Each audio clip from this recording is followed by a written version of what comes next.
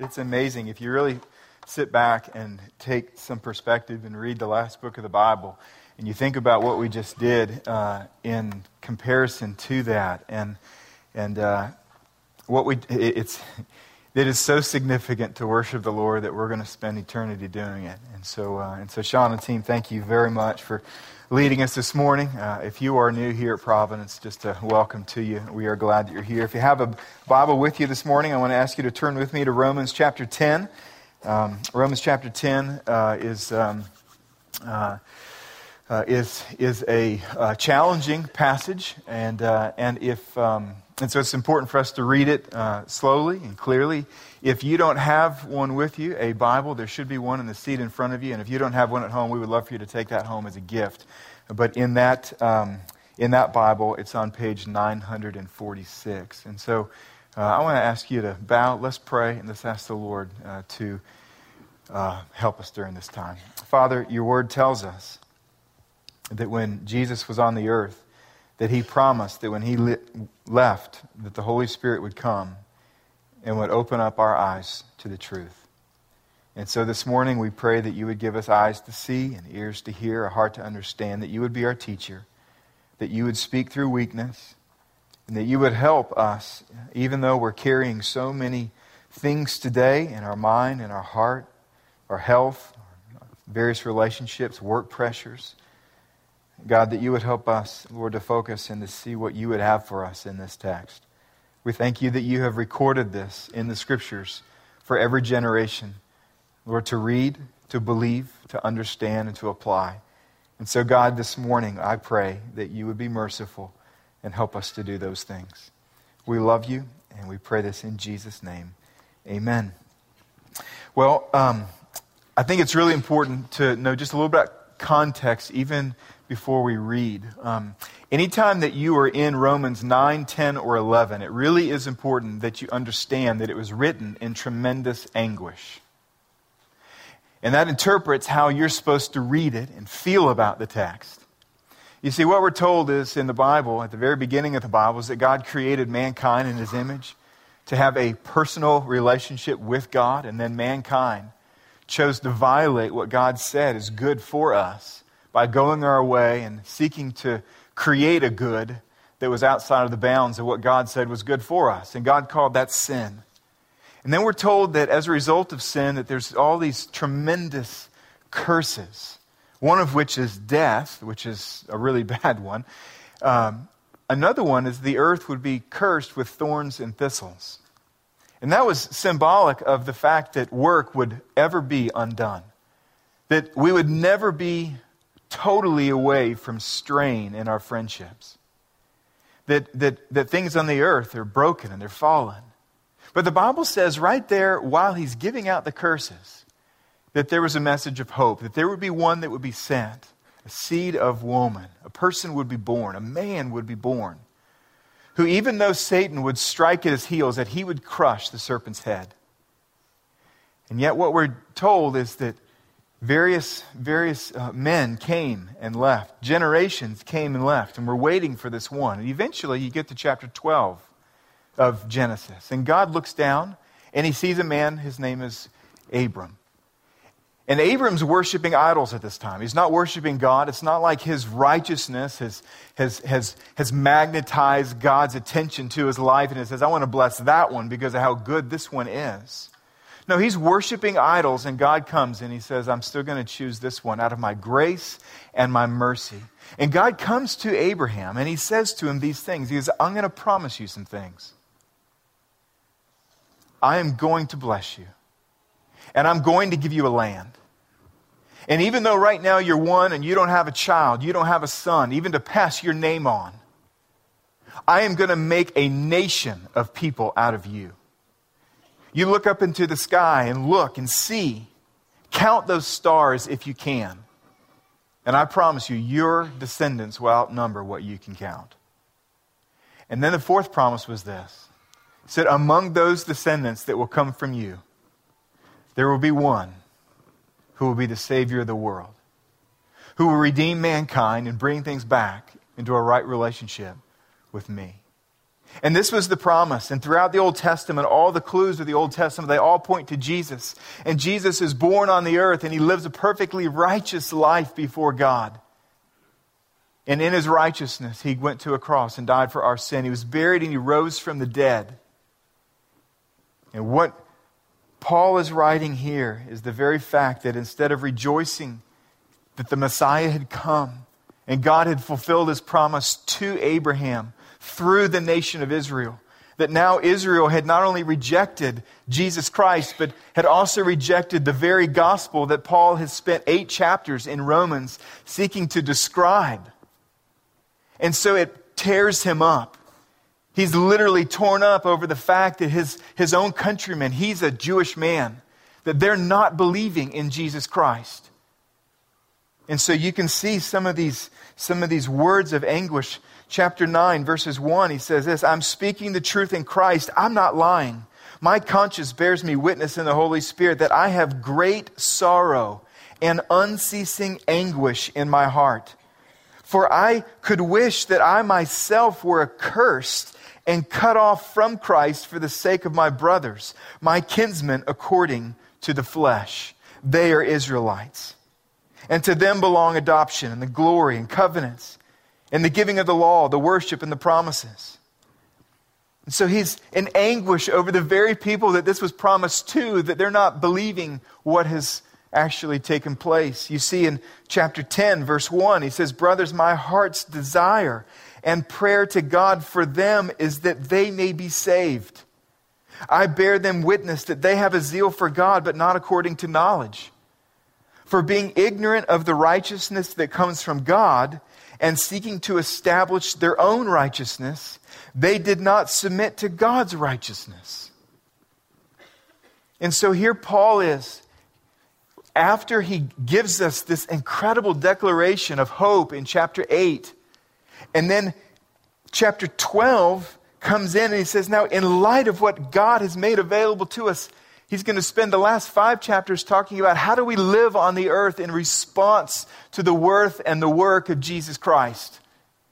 And right in between those times, he spends 3 chapters and he unpacks the anguish in his own heart of how his own countrymen, the first recipients of the promise, are saying, I don't want any of it. I don't believe. Now you have to ask this question. I had to ask this question in light of everything that you're carrying today, right? Like you came and there's work pressures and you may have sick kids or your spouse may be at home sick right now or your marriage may be kind of rocky right now. And there's all these things that we carry when we come into this place. And I have to ask this question is this. Why should you care about Israel's unbelief 2,000 years ago when Paul wrote this? I mean, some of you are probably like, gosh, I've really got this problem. I wish he would address this, not Israel's unbelief. Why it's important, though. Israel's relationship with God matters to you today. Because it is the theater where you and I are invited to go and sit and see our own spiritual reflection. To learn about our own heart and our own faith and our own sin and our own maker and our rebellion. For those of you who have read some of the Bible or maybe all of the Bible, has there ever been a time when you've been reading the Old Testament and you concluded that these people are just ridiculous? I mean, I can't say how many times I'm like, how? Like, chapter 10, this happens. In chapter 11, you're right back and you're going to do it again? Like, how hard-hearted? And then I started thinking, you know what? I confess the sin today that I also confessed yesterday. You see, the historical Israel is placed within the Scriptures to give you a picture of what God sees in you and in me. And so it's terribly important. Like, have you ever seen a movie where you could really identify with either a character or a plot or a part of it because it just seemed to tell a part of your story? You know, like I watch Braveheart and I think of George. You know, I think, you know, this is his story, right? Well, not too long ago on TV, I watched a movie. It's called King's Speech. I think that's what it was called. And it's a king. I forget who it is. I know it's terrible. And he had a tremendous speech impediment. If you know my story, most of you do, is I grew up with a speech impediment. And so I'm sitting there watching this movie, and it was incredible. Like, it really wasn't that enjoyable to me because there were so many parts of it that I could identify with too closely to the pain that he was experiencing. And so it wasn't a joy, and yet I felt like part of my life was being portrayed before me in somebody else. I say that for this reason. Israel's history is our spiritual movie. It talks about us. So not only today, but the next 2 weeks when we're in chapter 11, you need to remember this. And what our text today does is it reveals what Israel rejected so that you and I don't make the same mistake. Now, all of chapter 10, verses 5 through 21 is an illustration of verse 4. And so let's read verse 4, and then he's going to unpack verse 4 for us. Verse 4 says this: "For Christ is the end of the law for righteousness to everyone who believes." This is what he wants to say, is that Christ is the end of the law for righteousness. Obeying good works, perfect obedience to this law is the path to righteousness. He's saying Christ is the end to that path. And then this is what he says: "For Moses writes about the righteousness that is based on the law, that the person who does the commandment shall live by them. But the righteousness based on faith says, do not say in your heart, who will ascend into heaven, that is to bring Christ down, or who will descend into the abyss or the sea, that is to bring Christ up from the dead. But what does it say? The word is near you in your heart, or mouth and in your heart. That is the word of faith that we proclaim.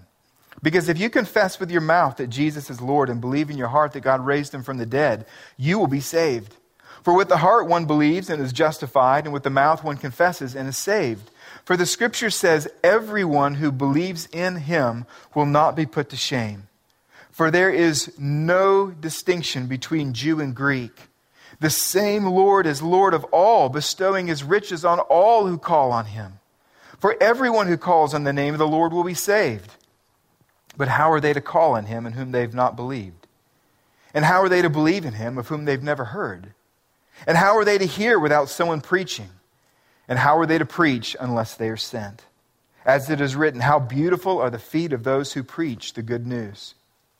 But they have not all obeyed the gospel. For Isaiah says, Lord, who has believed what he has heard from us? So faith comes from hearing, and hearing through the word of Christ. And now, to finish, Paul's going to ask two questions. The first is, well, if this is the case, did Israel ever have the opportunity to hear this news? And second is, if they did, was it presented in a way that people could understand it? And so this is what he says. But I ask, have they not heard?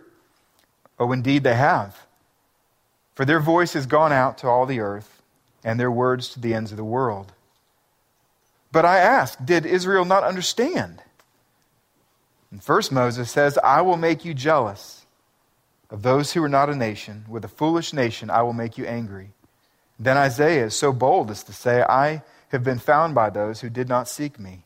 I have shown myself to those who did not ask for me. But of Israel, he says, all day long I have held out my hands to a disobedient and contrary people. So what precisely is Israel rejecting that we should not? Three things. The first is this, is that Christ fulfills the law for righteousness in those who believe.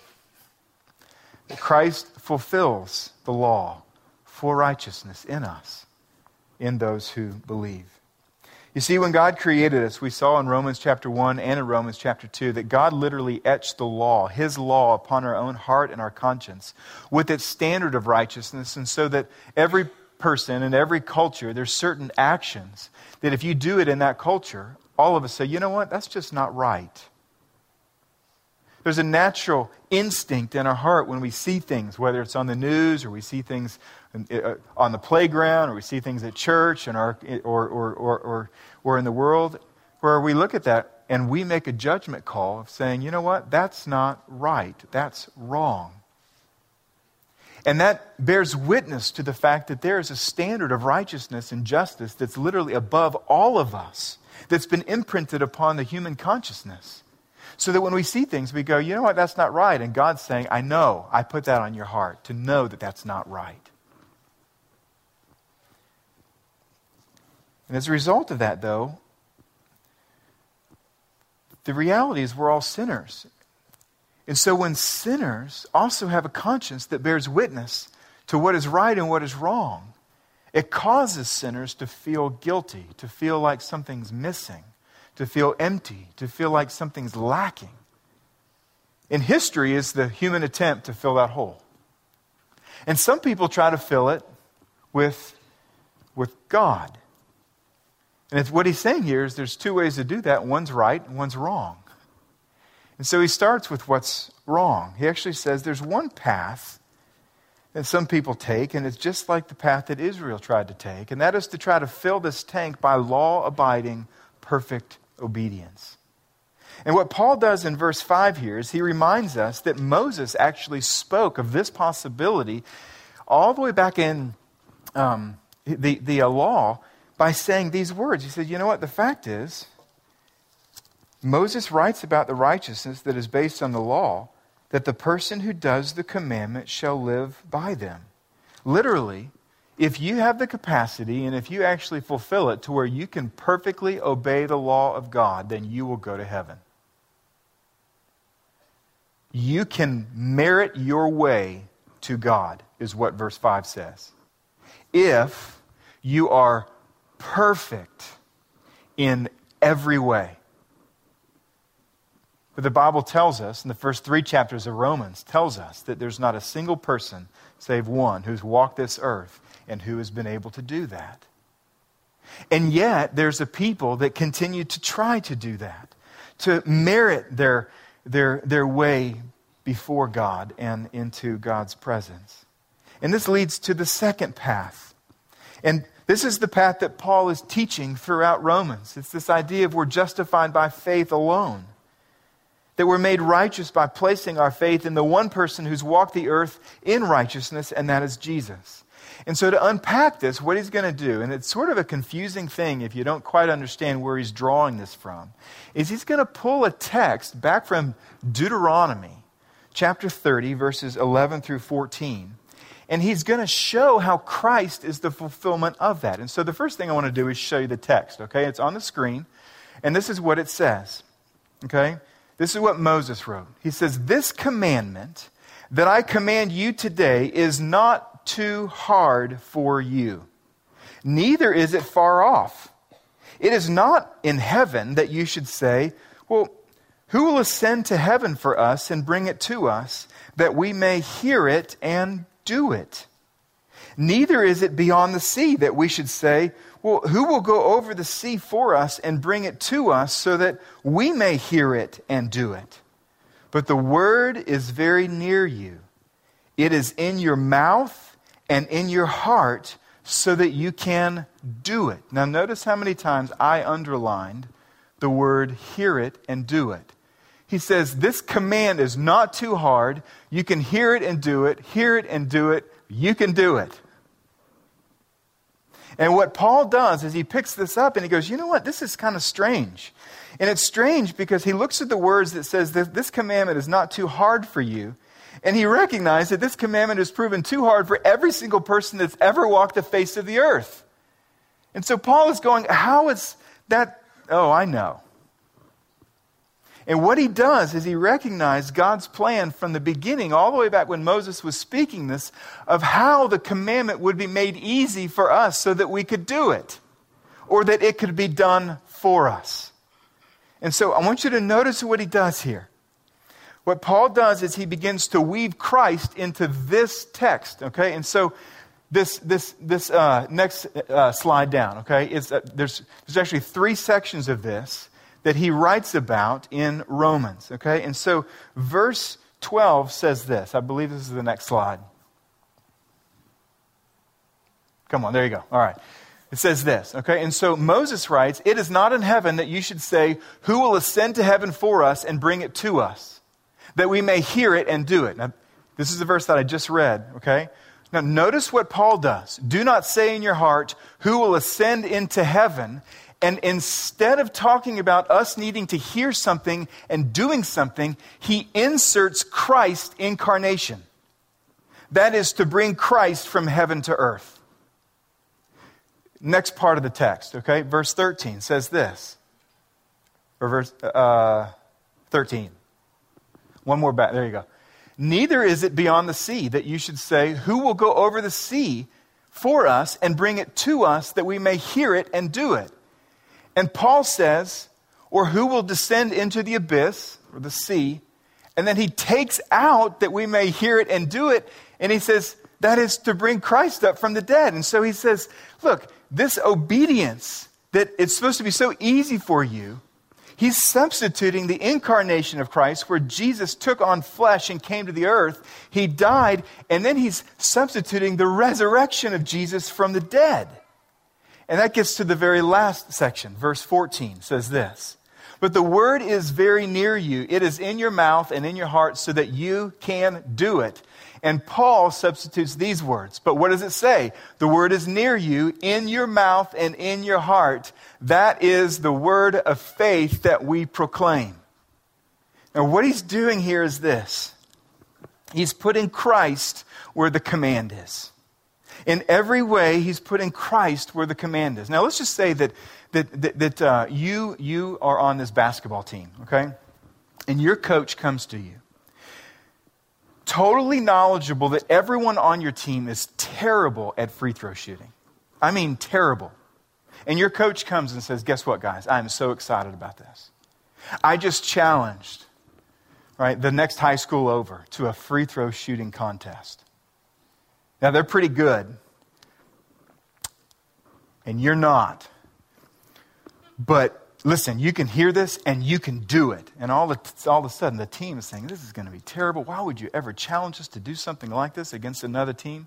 And then he says, now, what I didn't tell you is I've recruited Steph Curry to come and be on our basketball team. And he's just going to shoot all the free throws for us.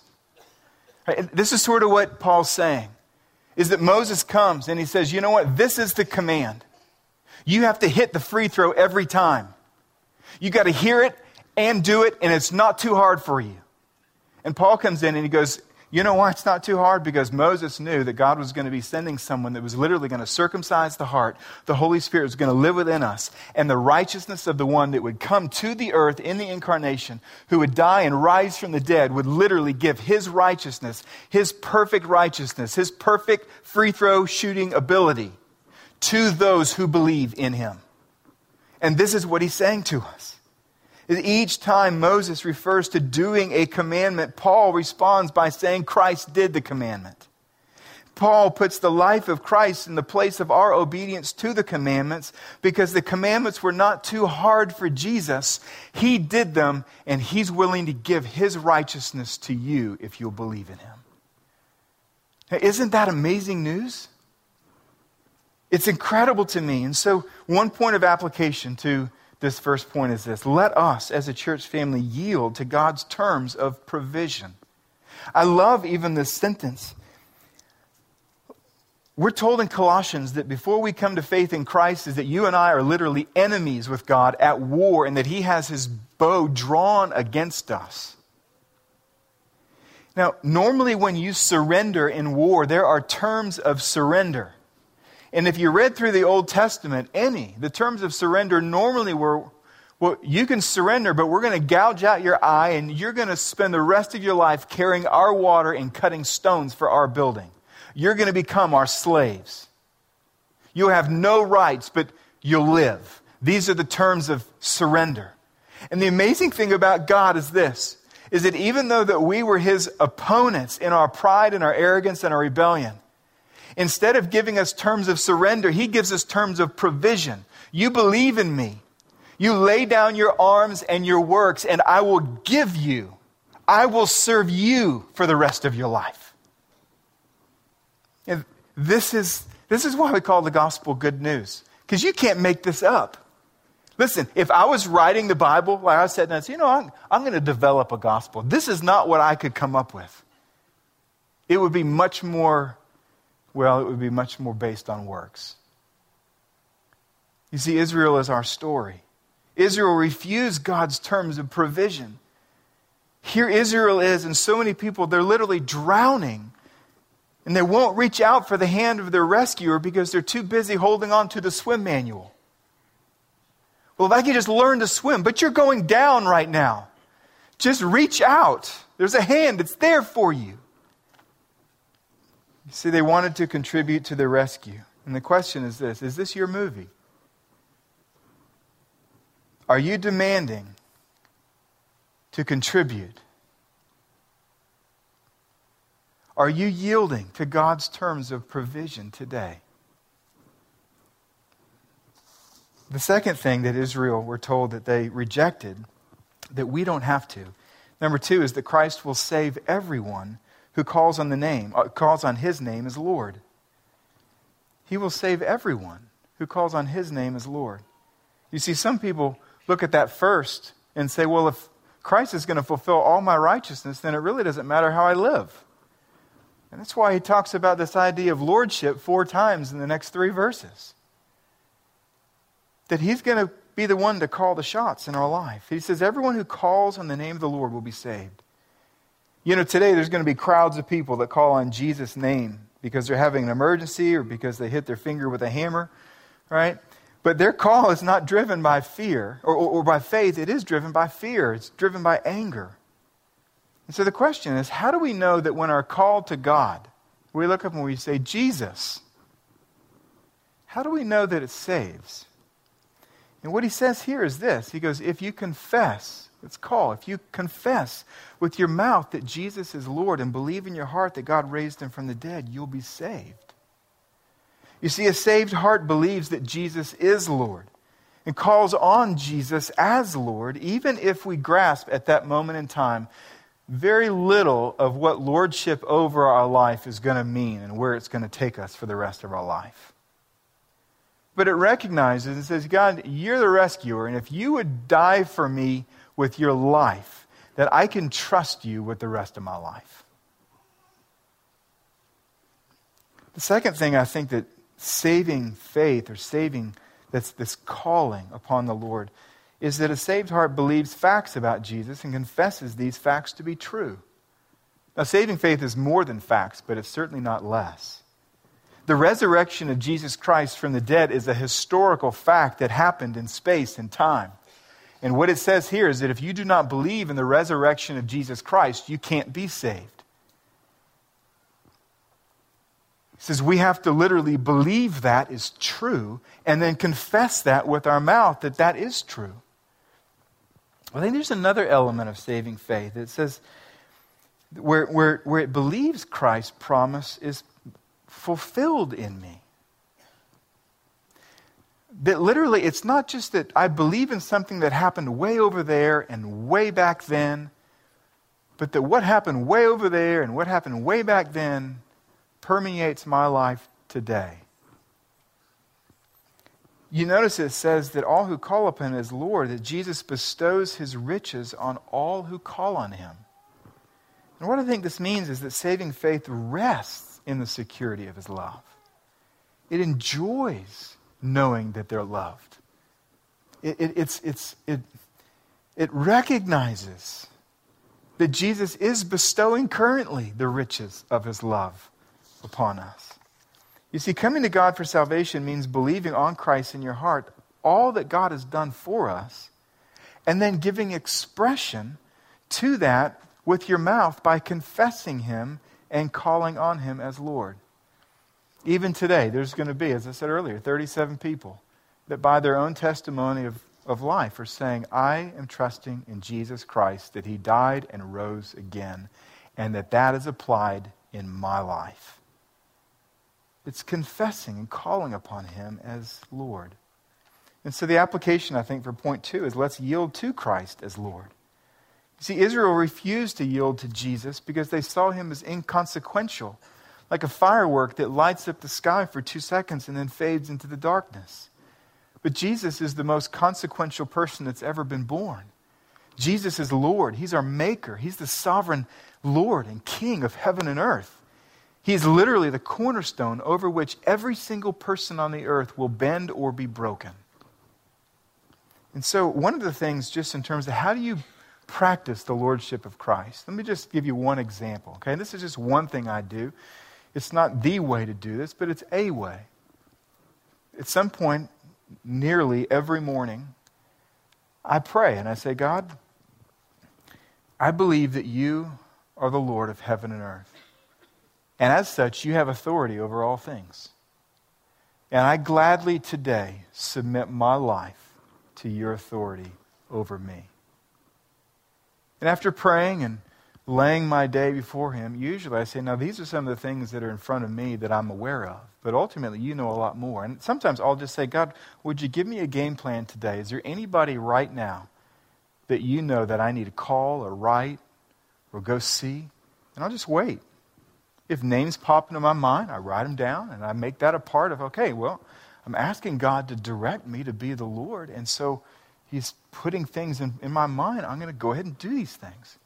Sometimes there's no fireworks involved in the application of those things. I call them like, yeah, I don't know, I'm doing great. All right, well, good. Well, have a great day. And other times I feel like, I'm like, okay, I think this is exactly what the Lord intended. They needed to be called today.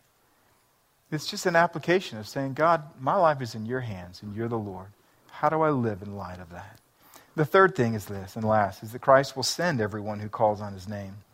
You see in verse 14 through 17, he says this series of questions. Well, how is anyone going to call upon him if they don't believe? And how do they believe if they've not heard? And how are they ever going to hear if people aren't preaching? And how is someone going to preach if they're not sent? And then he says, how beautiful are the feet of those who bring good news. And then verse 17 says, so faith comes from hearing, and hearing through the word of Christ.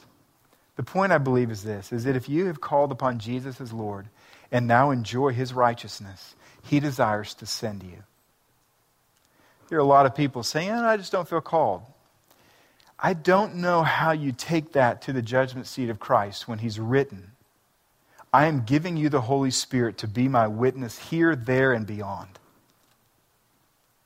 When he says, go therefore and make disciples of all nations, how does a believer say, I'm not called?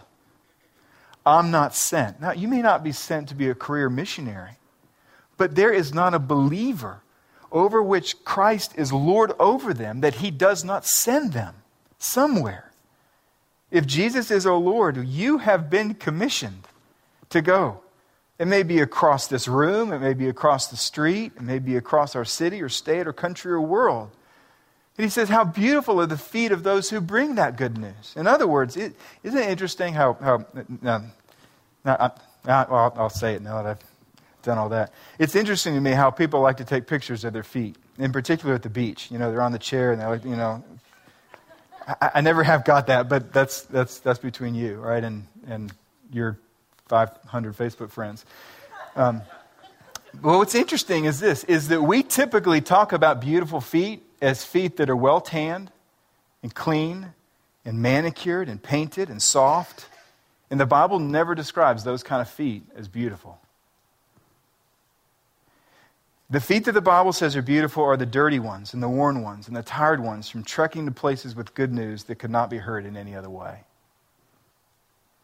A guy named Paul Brand, a missionary in India, one time told his mother, who was a missionary in India, when she turned 70 years old, that the mountains of India and missionary life had been hard on her body.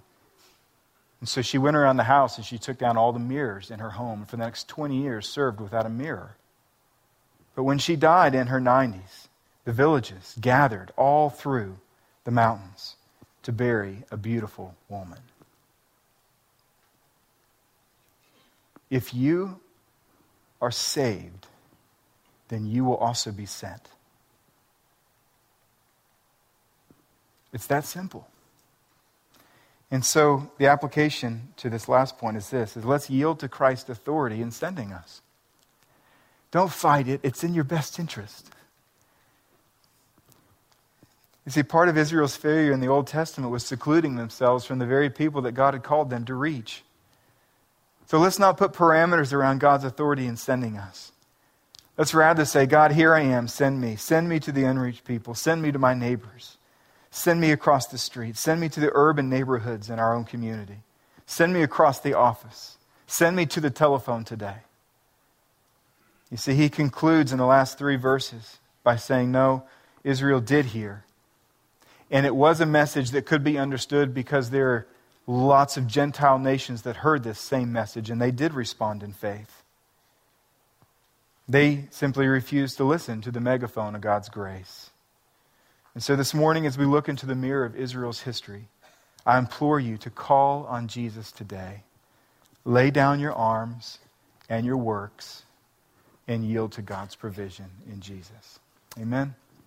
Let's pray together. Father, we love you. Thank you for your grace in our life.